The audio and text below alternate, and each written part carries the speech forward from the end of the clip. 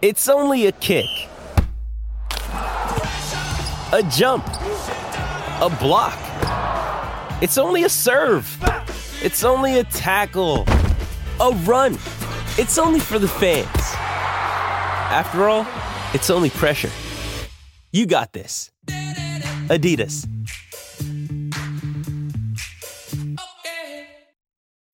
When you need mealtime inspiration, it's worth shopping Kroger, where you'll find over 30,000 mouth-watering choices that excite your inner foodie. And no matter what tasty choice you make, you'll enjoy our everyday low prices, plus extra ways to save, like digital coupons worth over $600 each week. You can also save up to $1 off per gallon at the pump with fuel points. More savings and more inspiring flavors make shopping Kroger worth it every time. Kroger, fresh for everyone. Fuel restrictions apply.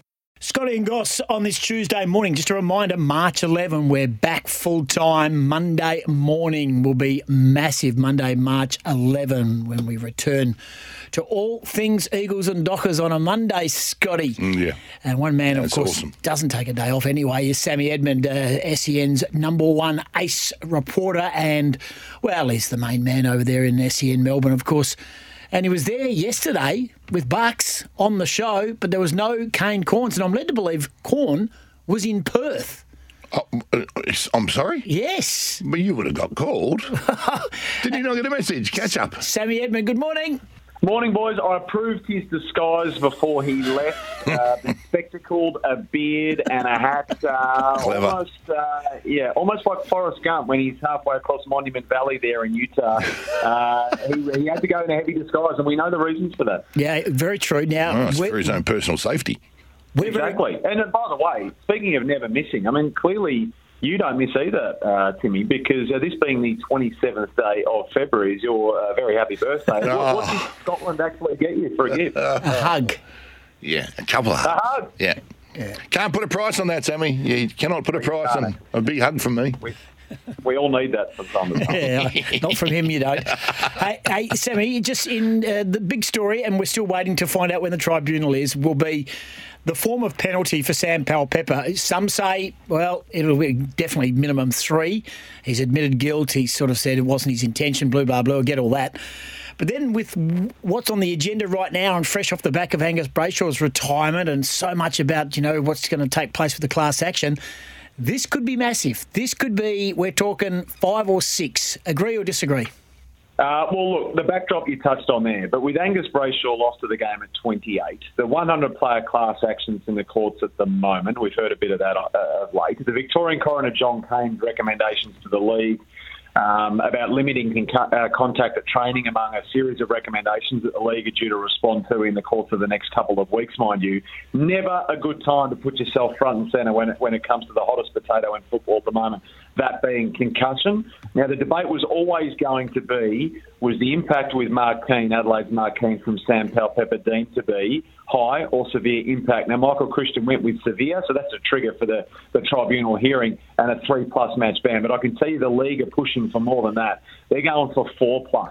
So whenever that tribunal is heard, the league will come in hard. Now, I know they're asked at least 4. Sam Powell-Pepper, it'll be interesting to see what sort of contrition, which we've already heard from him in a public sense, his team present to the tribunal itself. But this will be Exhibit A+, for concussion this year and set the tone for what we might see for the rest of the campaign. This is going down the path, I know they're two very, very different things, but this is going down the path of like an ASADA saying, we don't care how it got into your system, you are guilty, it's in your system. This is going down that path of, we don't care if you didn't mean to, we know you didn't mean to, but you got him and you're going to get pinged heavily. Yeah, so what you're touching on there is the fact that, Willie Rioli did sling Mark Keane into the path of Sam Powell-Pepper. I think that's acknowledged. But could Sam Powell-Pepper have approached that contest differently? And the AFL will definitely argue yes. He went in without a duty of care. He charged in. Was he solely to blame for the incident? No. But did he owe a greater duty of care to the player involved, Mark Keane? Yes. And these are the sorts of acts that the league, and all the reasons we just articulated, are absolutely adamant they need to stamp out of the game. And part of it is changing player behaviour over time, which we acknowledge is hard for some players, especially the way Sam Powell-Pepper plays the game. But we're going to see more of this year, guys, and the bans are just going to get more and more severe, I think. Very much so. Hey, and it was on the topic of discussion at the Captain's Day yesterday, where the captains do their pre-season photo. They get surveyed on a whole range of topics. What was the fallout from that?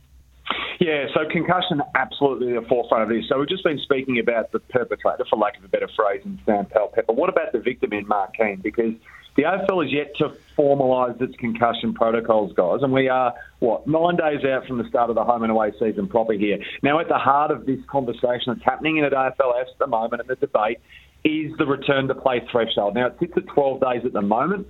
Sources I've spoken to on this say it's currently being debated at AFLS. Now, it is certainly no guarantee to remain at the 12 days.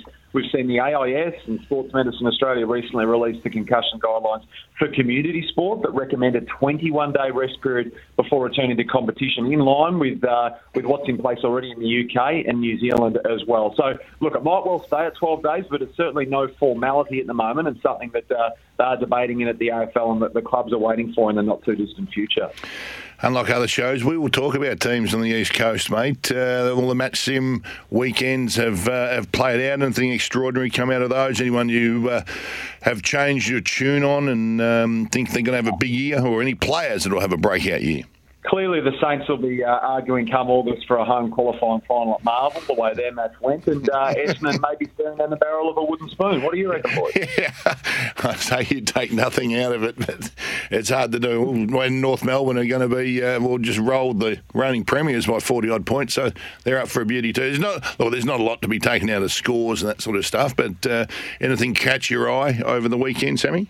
Oh, look, I did seriously like the way St Kilda moved the football, to be honest. I thought that was eye-catching, particularly off half-back. Liam Henry, a very shrewd acquisition there. I thought Geelong looked pretty sharp too, to be honest with you, and it is early days, of course, and all the reasons we articulate. And we actually, just on Geelong, await word on Cam Guthrie's quad injury, and what is perhaps, boys, just changing tack slightly here, the first proper test for clubs to be more transparent with injuries, because I'm not sure what you thought, but I reckon Geelong among the worst offenders last year. They pioneered the short term, the medium term and the long term, and had a few injuries that they chucked into those three categories. But when Cam Guthrie went down as if shot against the Blues last week with that quad, and the statement from Geelong came out, precautionary quad, I thought, we're not off to a great start, are we? We're showing more transparency. So we'll wait and see what happens with Cam Guthrie, who unfortunately for him might be staring down the barrel of a pretty significant absence here. Yeah, very much so. We are seeing more transparency for the West Coast Eagles, who declared that they would be a more transparent football club. We've seen some movement there. They've obviously got a huge injury problem already with Matt Flynn going down, which is their number one big man recruit, so they can't take a trick. What's your expectation of the WA teams, Sammy, over there? I mean, do you think there's more pain to come for West Coast? And what's the view on Fremantle? Are they just making up numbers, or are they a genuine contender? What is the vibe over there in the centre of the universe?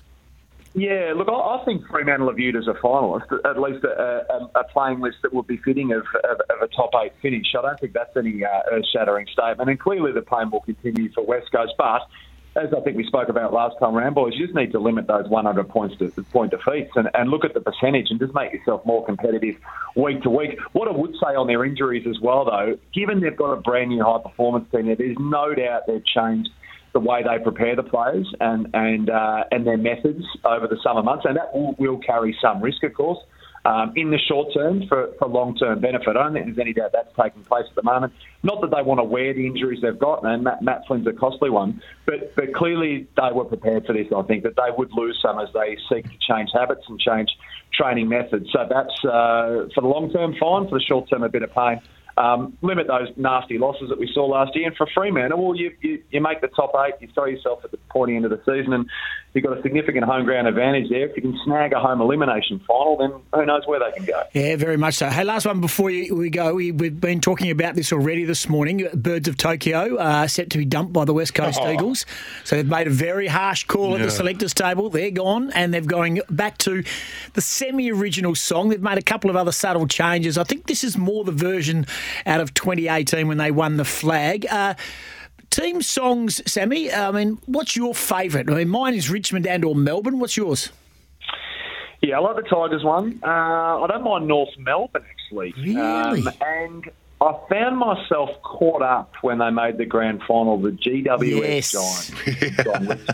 gained a real cult following. The Giants and the Giant one's a good one because it's new and it's upbeat. And the Eagles brought out a new and upbeat version, and you've poo-pooed it. Yeah, we've killed off the. It wasn't the fans, Sammy, let me tell you. It was their number one cheerleader in Tim Gossage here who rallied the club and said, I want changes. And they said, OK, Tim, we'll make them. So we got rid of the tunnel, we got rid of the eagle head and the big blow up, and we've just gone back to the traditional. I'm still worried about the banner because I want it to be crepe paper. Got a feeling it might be a curtain. No. And the song's gone as well. So we'll just pull the big moves over here, Sammy.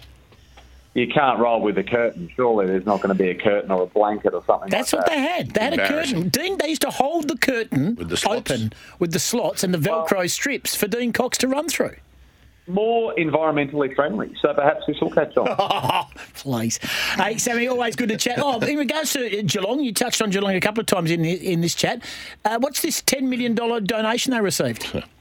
Just a reasonable donation, isn't it? The Cats are one of the few clubs, I reckon there might only be a handful left in the competition that don't have a dedicated indoor training facility. And by that I mean an indoor field that their 4 football programs in the community can use. So Geelong are working on one. It'll be built in the next couple of years. They're looking to raise $20 million. Well, they've already got half of that because Shirley Costa, the widow of the late Frank Costa, who needs no further elaboration, has stood up on behalf of the Costa family.